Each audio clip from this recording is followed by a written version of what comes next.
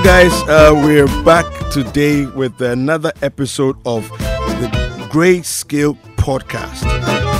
It's been amazing so far. Today is episode 6. So soon we're doing episode 6 of the Greyscale podcast, and we're still doing Greyscales in Ghana. We would like to discuss today a very interesting topic: literacy and numeracy. The early years. Literacy and numeracy, the early years. Now, I have been joined once again by my now becoming old regular, Apioko Sarah Ashong Abe. Hi, Apioko. Hi, David. How are you? I'm well. Fantastic. And I've also been joined today. Finally, I have a new guest on the show to join us. It's exciting. I have Eugenia Chichi-Manson. Hi, Eugenia. Hello. Now, David. Hello, Apioko. Hi. Now, for those of you who are not seeing what's going on, Eugenia has joined us through Zoom. Okay, so what you're hearing, Eugenia's voice, is actually she's not in the same space as myself and Apioko. So this is very interesting. What COVID-19 season has brought all of us, with the use of technology in everything that we're doing. But it's a good thing anyway. So Eugenia, so like I said, we want to discuss literacy and numeracy. Now, the challenge that I think that as Ghanaians we face is, a lot of the times, the concept of the two don't exist in one space. As Ghanaians. Now, let me explain what it is that I mean. Typically, when you're in school and you're mathematically astute, you are considered to not. Don't go towards English, don't go towards literature, don't go towards the arts, poetry, any of those things. Stay with math and then therefore science, and then if it's the other way around, where you're very verbose, you're very fluent, eloquent, you can dribble with the words as a young child, it's clear. They say, look, listen, don't do anything science, But the reason why I titled it The Early Years is because I believe, and it will be interesting for us to have this conversation if you also see the same thing, that both literacy and numeracy should not only can they exist together, but they should exist together in the same space. Amongst young people, and that's how we need to bring people up. I'm not sure what your thoughts are. Since you're the new face or new voice today, Eugenia, you have a first stab at it. Yay, anti-honored. So this is interesting. So I couldn't agree with you more that it tends to be the case that when you're highly numerate, as it were, you're tended, especially in our space, you're tended to be directed into the sciences and all sciences. So whether it's computer science, medicine, that's your field. And then when you are very literate, your space is more the arts. Yeah. I think it's a very black and white. Yeah. And I think that is probably at the root of a lot of challenges that we have been experiencing in our education space. To begin with, yes, you need to be both literate and numerate. I mean, they are intertwined. The two of them are the key ideologies, if I may call them so, that being educated is about. You need to be numerate, you need to be literate. One cannot go without the other. Okay. If you're not literate, you cannot be numerate, in the sense that you are not able to translate. If, let's say, a situation was contextualized in a sentence, if you are not literate, you can't solve a math problem that is a sentence problem. You couldn't. Okay. And even if you are not literate, you can't read how much money you've been physically given. So again, I'd like to focus on the fact that literacy is not limited to just being in English, in whatever language. So it could be your mother tongue. If you're not literate in your mother tongue, you're not literate. It's not limited to official languages. But I think that it has become the bane of our challenge as a people, because I come across, in my line of work, I've come across so many science-based professionals who tell you that their passion has always been music, for example. They play musical instruments, but were never allowed to venture into that space or even consider it, even as a hobby, just because their parents wanted them to focus on medicine, and so, or the sciences, as it were. So, and normally it's medicine. So basically that joy, that inner joy or that talent was killed. Okay. However, what I've experienced is that it typically will come back again. So what you end up having is people who are not happy in the jobs that they do, but they are doing it because this is what pays the bills. I've also met, and this was about 5 years ago, I met a young girl who approached me and was saying asking me how to deal with her parents who didn't understand that she loved fashion designing, but she was very good as a science student. Her strength was her sciences, and she conceded. And they want her to read medicine. But she wanted during the holidays, and she was in JHS then, she wanted during the holidays to sort of intern in a fashion house or go and learn.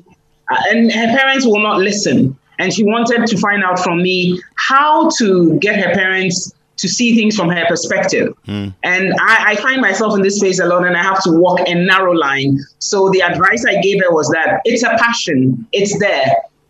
Your parents pay your bills, your fees. So, and if you do say that you are strong in the sciences and believe that you will become a doctor eventually, then toe that path. Whilst you're towing it, after a certain point, when you get to the tertiary level, you're going to be able to sort of begin to be able to save, you have access to finances, and then you can be nurturing your fashion on the side. And you finish medical school, you become a doctor who has a fashion design background, and we kind of laughed it off. But the underlying problem is the challenge we're talking about, that we've pigeonholed as it were, professions, which along these lines of literacy and numeracy. And so even for those who probably are just not even academically inclined, we sort of write them off. And that is the bane of our society. So you realize that in our space, people who work in the arts are not respected. And yet in these times, in these COVID-19 times, we realize that the arts are what are pulling us through. It's entertainers who are holding us through. It's authors who are carrying us through. It's you name it. Those who are sewing the PPEs and all of those who things. Are sewing the face masks. It's the arts. And therefore, the as I say, it has stunted growth in our society. When I was in the UK, when I was a student in the UK about 15, 14 years ago, I remember I was then studying marketing communications, and I remember one fact that fascinated me, that 70% of the UK economy was from the service sector.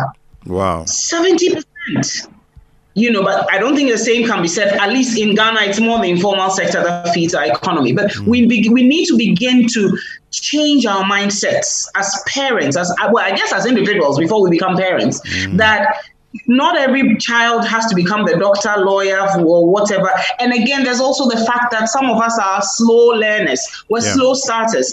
Some of us didn't blossom here, meaning we didn't begin to, the coin didn't drop for us until past tertiary. And that is okay. There's nothing wrong with us mentally. The fingers are not the same. Heights. All right. Fantastic. I think those are just right on point with some of the conversations that we've been having. Apioko, what do you what do you make of the conversation so far and your perspective on numeracy versus literacy? No, I agree with both of you, and especially Eugenia. So even the arts as we speak about them, so when you sew, you don't just get up and start cutting things. There are measurements involved. I mean, how many of us haven't had to pull out our hair just because a seamstress took your measurements, a tailor took your measurements, now the dress or the suit comes and it doesn't fit.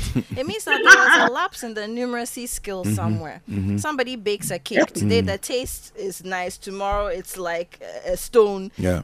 Because it's the same person who's baking. Yes. Using the same ingredients, but so somehow... I have a friend who, I mean, she's a chartered accountant by profession, but she came back to Ghana, got a job with PwC, and decided, hey, you know what, I want to bake. And this is somebody, when we were in high school, she would never cook because her mom was a single career woman and didn't have the time to teach her and her sisters. So she starts Crumbs and Layers, this baking thing, puts herself through cake school, goes as far as doing further courses abroad. But when we were in school, she was a math whiz, still is. I mean, somebody who's a chartered accountant.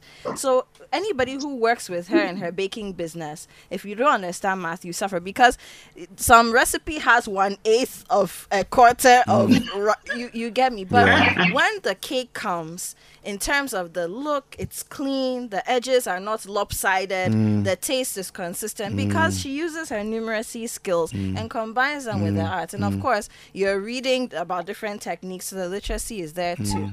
And then even if you come to writing, so I'm a poet. In poetry, we have something called meter. So people think we just get up and start writing. Well, some people do, but but for the most part, no. If you're writing bars for rap, for example, which is lyrical poetry anyway, it's iambic pentameter. Okay. So what you want is 10 beats or 10 syllables in a line. And people don't realize that. Sometimes you're writing something like a haiku. There's a formula to it. Usually we do a 5-7-5. So 5 syllables in the first line, 7 syllables in the second line, 5 syllables. If you don't have strong numeracy skills, you write, you will not get the 5-7-5 because you don't even know what to cut out. Yeah. You see, so in different aspects of our lives, music, the reason why, I mean, Eugenia mentioned that you find a lot of highly numerate minds who say, I wanted to do music. Music is very mathematical. And if you read music and you understand composition, from your time signatures to the number of beats in a bar and how you compose music in itself, and you see, so we've relegated it to the background so much so that a lot of people who play musical instruments, they play by ear. But if you were to bring the original composers of the music they're playing, they'll tell you this is off, this is off, this is a discord. Or even if you were to ask them to play in a band, you realize there are certain points for compositions that are very rich. There's always a discord because the half semitone you're supposed to play is making all the difference. You understand? So we really need to pay attention to some of these things, and then also understand that beyond reading and writing, literacy is no longer just about that. And be it in English or Twi or Ga or Dagbani or whatever language it is that you speak, that's your mother tongue. If you don't understand how to get into a space of comprehension, you know, so it's not just speaking the language. Yesterday I asked you a question, Eva. I said, what does tretremu mean? Yes. Somebody gave me one answer, but you said it literally means to look inside, to see inside. Yeah, to see inside. And really, that's what it Open is. it up so we see inside. Comprehend the language. In Ga, so I'm a Ga. If you say eya as opposed to ete, two very different things. Okay. But somebody may use them interchangeably. But if you don't have a strong comprehension of the language, you think that you've spoken Ga and it's nice. But if you go to the village, my grandmother will laugh show at the you. difference. You see what I mean? So even literacy in itself is not as black and white as we like to paint it. Because think about it.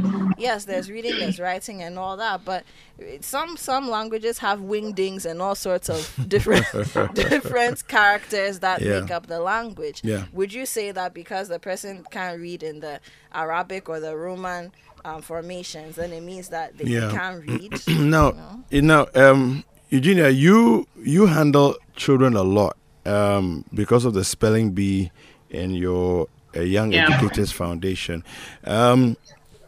I wanted to ask about this question where people have said, and I've heard it maybe in the last 3-4 years, I've heard it more so than ever in my life, where there's now this drive for people to be taught in the mother tongue, because there seems to be an understanding that once somebody starts their life in their mother tongue, they seem to have more capacity for comprehension, more capacity for, different things as far as the language, the English language is concerned.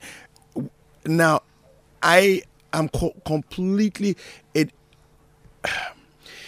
I'm befuddled by the whole idea that a child cannot be taught in a particular language if it's not their mother tongue, and if that happens to be the case, they will struggle with education all their life. It doesn't make any sense to me, because here I am, okay, and I'm using myself as an example. My mother, by plan, by design, my mother taught us Twi at home, okay. My father taught us English, okay. Now, they didn't do it by deliberately setting out to teach us. My dad would only speak to us in English. My mom would only speak to us in Twi. But they spoke to each other in whichever language they felt like at any point in time. Okay. Now, what it did for me was for me, I understood to the core the nuances of the Twi language. Even though growing up in Malawi, maybe 90% of the time I was speaking English. I understood the nuances of the Twi language to the extent that I didn't speak it fluently back then, because it wasn't the language I was dexterous in. I wasn't speaking it all the time, so I wasn't using it. But I understood the heartbeat of the language. When you said certain things with a certain inflection, I know what it means. What do you make of this argument that people are saying, from 0 to 5 years or 0 to whatever years, teach them in their mother tongue, and then that's automatically seems to solve all the problems? So I don't think necessarily teaching them in the mother tongue solves all the problems, because I don't know if our conversation would look into that later. There are learning disabilities, let's concede. And then there will be other challenges. There's just life. But I think the point about mother tongue, and I'm happy that you have used your example, which I would label as the exception.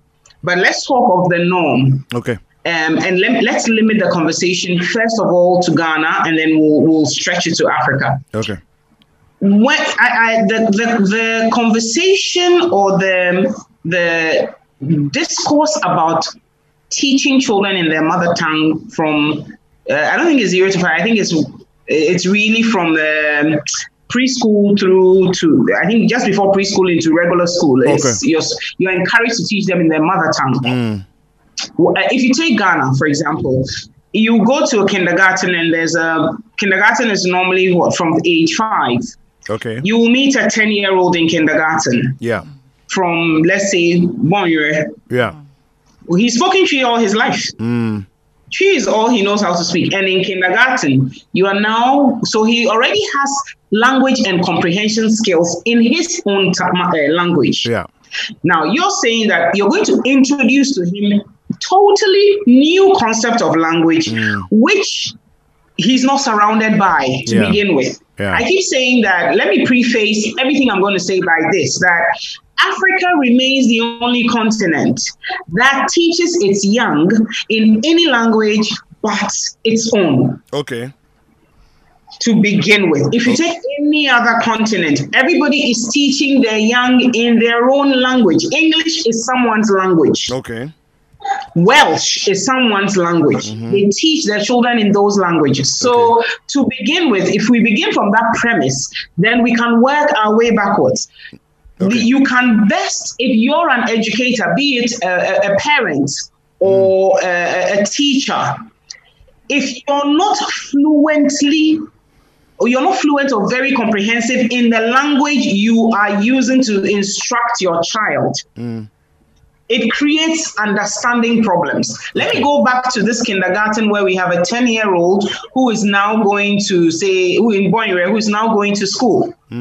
In his language, let's work with maths first. In his language, 13 is in his mind, 13 in his language is 10 and 3. There are 2 units. It's not a unit. Yes.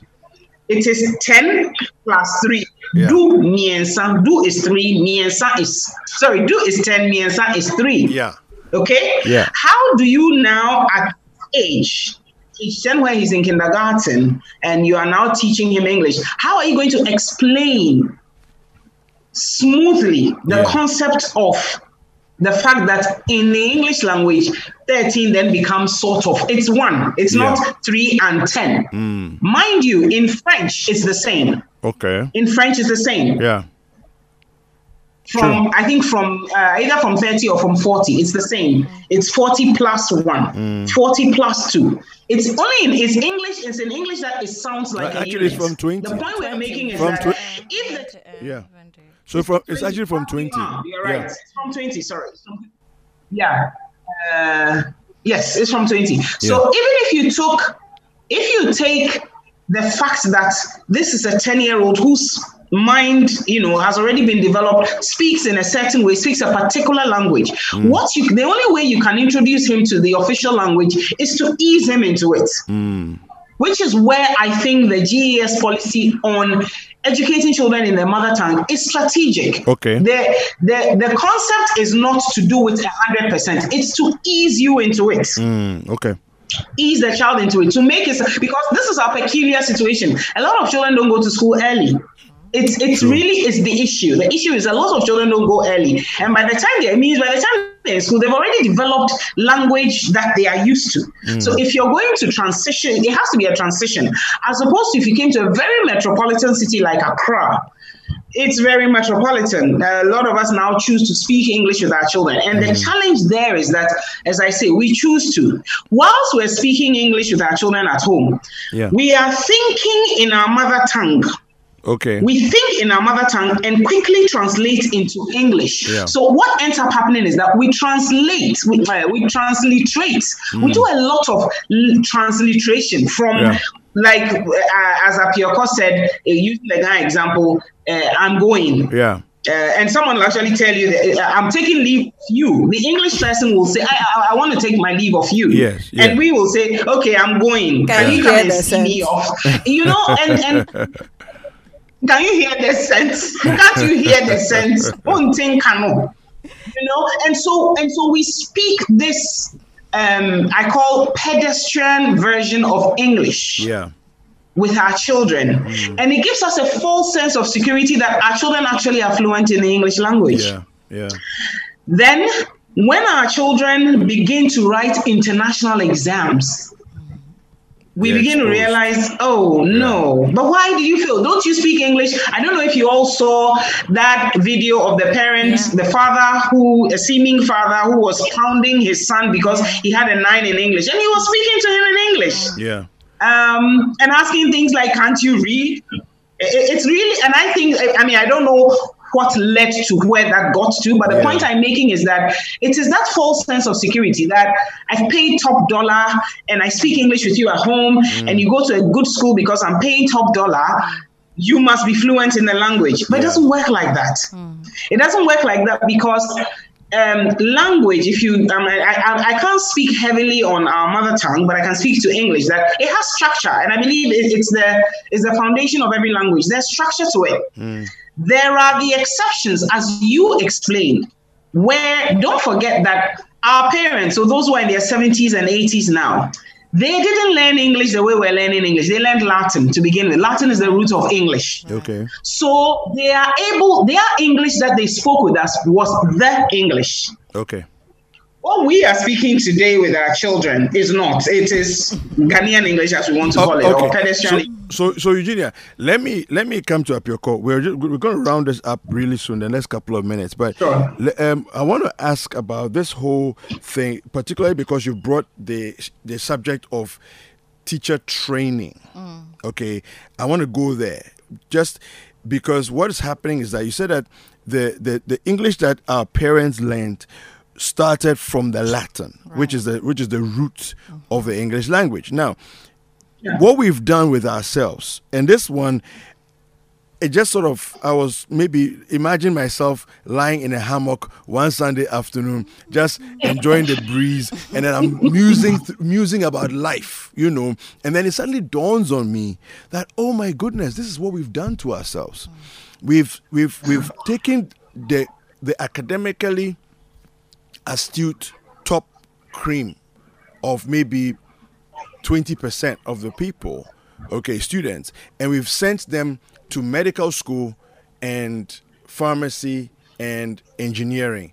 Then we've come to and then maybe law school, right? Then we've come to the next 40% of people or 30% of people, and then we've sent them into, say, business and social sciences and so on. And then the rest, we've said, you know something? Sorry, you have to go to teacher training, you know.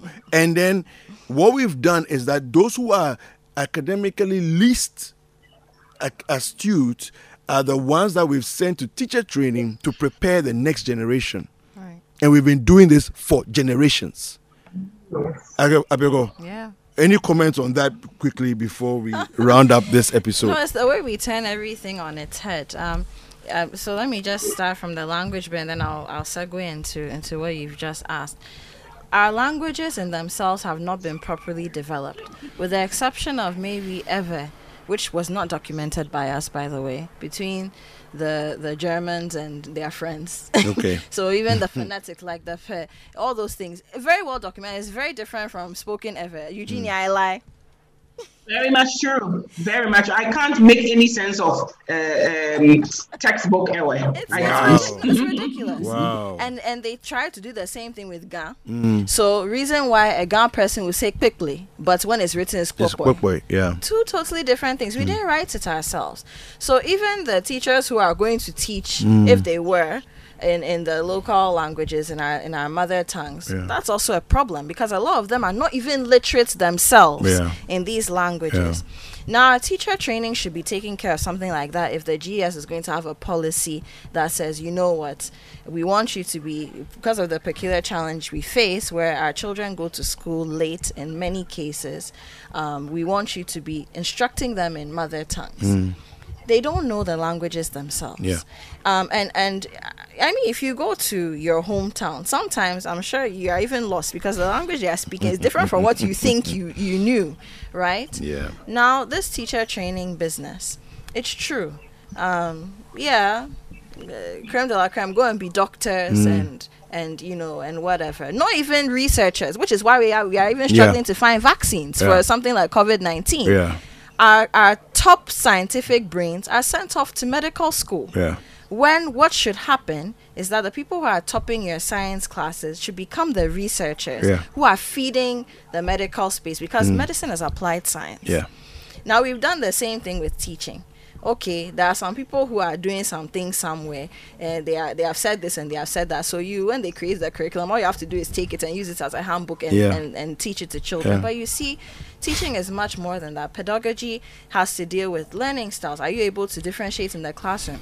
Our class sizes are very huge, generally, across the board. You've got 80, 100 students in some cases. Wow. But if you're a trained teacher, even in that mass, you can still see who your average learners are, your above average and your below average learners are. You can still see who is more of a visual learner, who is more of an auditory learner, who needs some kinesthetics activity in the classroom to be able to grasp concepts. Because we haven't done all that, that is why we are where we are. And now, you know, of course, 2 years ago, there's this whole conversation about you take the teacher licensure exams and, you know, you should be encouraged to get a degree in the field that you're teaching. Yeah. One of the reasons why the private, especially the international schools, are doing better is just because they have teachers who are authorities, so to speak, in their fields of study. So you've got somebody teaching mathematics who actually has a degree or a master's degree in mathematics or statistics or something numeric, right? If it's English, you have somebody who has studied to the T literature and language and linguistics and understands how to break the language down. If it's music, you have somebody who can compose music and has probably even composed with somebody somewhere in the world. But the rest of the space, that's not happening. So we really need to understand, first of all, why there are universities. We've lost that sense. Now, people who graduate from university is just to go and work in a bank, whether you did psychology or tourism or chemistry or anything else. It's not even about what you're interested in. There's money in the bank, so go there. That's it. Because we've left the system to just... Even EMTs are going to the bank. Everybody is in the bank. Until the ambulances came recently, we didn't even know that we were training paramedics. People were in the bank. I was surprised to see a whole bunch of people who wear this uniform. They're all in the banks. Yes, because that's where the money is. And it's also part, I don't even want to get into that, but part of the reason why we also have a financial sector crisis, because people they get stuck at teller level, and because they are not, they haven't developed great banking skills, or that's not their field, they can never progress to become higher level banking officials. They don't understand what banking is about, and they are stuck there. So now when they are cutting, the majority of them will be cut. Now, coming back to how we could possibly fix the problem, we have to decide for ourselves what we want our educational system to look like, the kinds of young people we want to groom for the future, and what we want their education to entail so that they can be problem solvers and innovators in the space. It's great to see that, some young people are working on ventilators. Some people are manufacturing face shields, but it's precious few. There's a gentleman who we interviewed recently, Eugene. I don't know if you saw that interview. He's done some kind of contraption that allows people to wash their hands before they sit in his taxi, and he's connected to his water tank and to the switch that we use for the windshield wiper. This guy has only done up to JHS.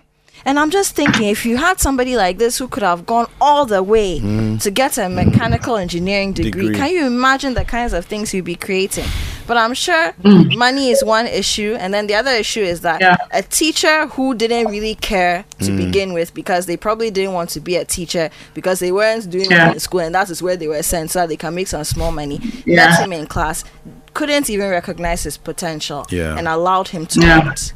So those are some of the practical things. Yes, and we need to start having conversations about how to groom all-round students. I'm sure we'll have these conversations later. Yeah, we will. But students who are not just also book smart, but who can now apply knowledge, and that is really, in the end of the day, what literacy and numeracy is about. So apply those skills in real life. Well, so soon we actually have to end this episode now. We've talked longer than we've ever talked. Eugenia, thank you so much for joining us on this episode of the Greyscale podcast. Thank you so much for having me.